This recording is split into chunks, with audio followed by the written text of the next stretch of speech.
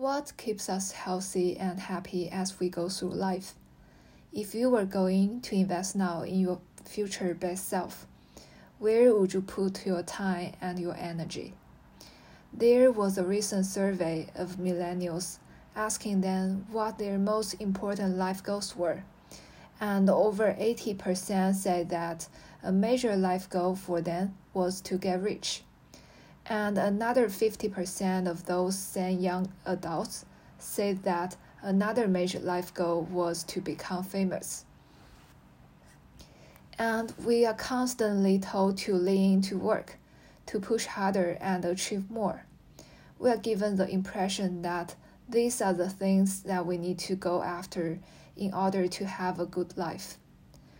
Pictures of entire lives, of the choices that people make and how those choices work out for them.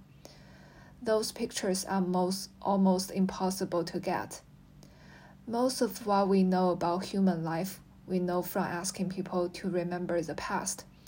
And as we know, hindsight is anything but 20/20.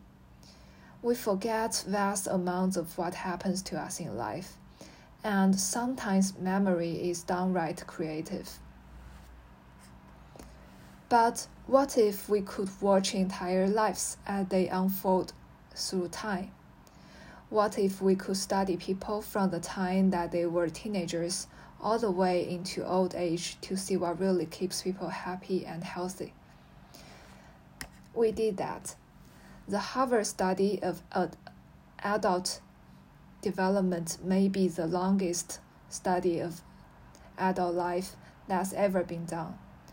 For 75 years, we've tracked the lives of 724 men, year after year, asking about their work, their home lives, their health, and of course asking all along the way without knowing how their life stories were going to turn out.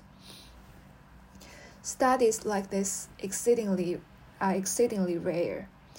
Almost all projects of this kind fall apart within a decade because too many people drop out of the study, or funding for the research dries up, or the researchers get distracted, or they die, and nobody moves the ball further down the field.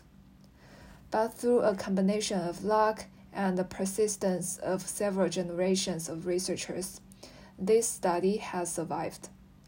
About 80 of our original 724 men are still alive, still participating in the study.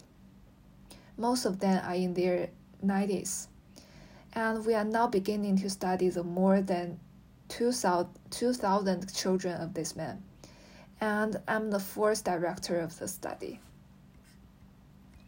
Since 1938, we've tracked the lives of two groups of men. The first group started in the study when they were sophomores at Harvard College.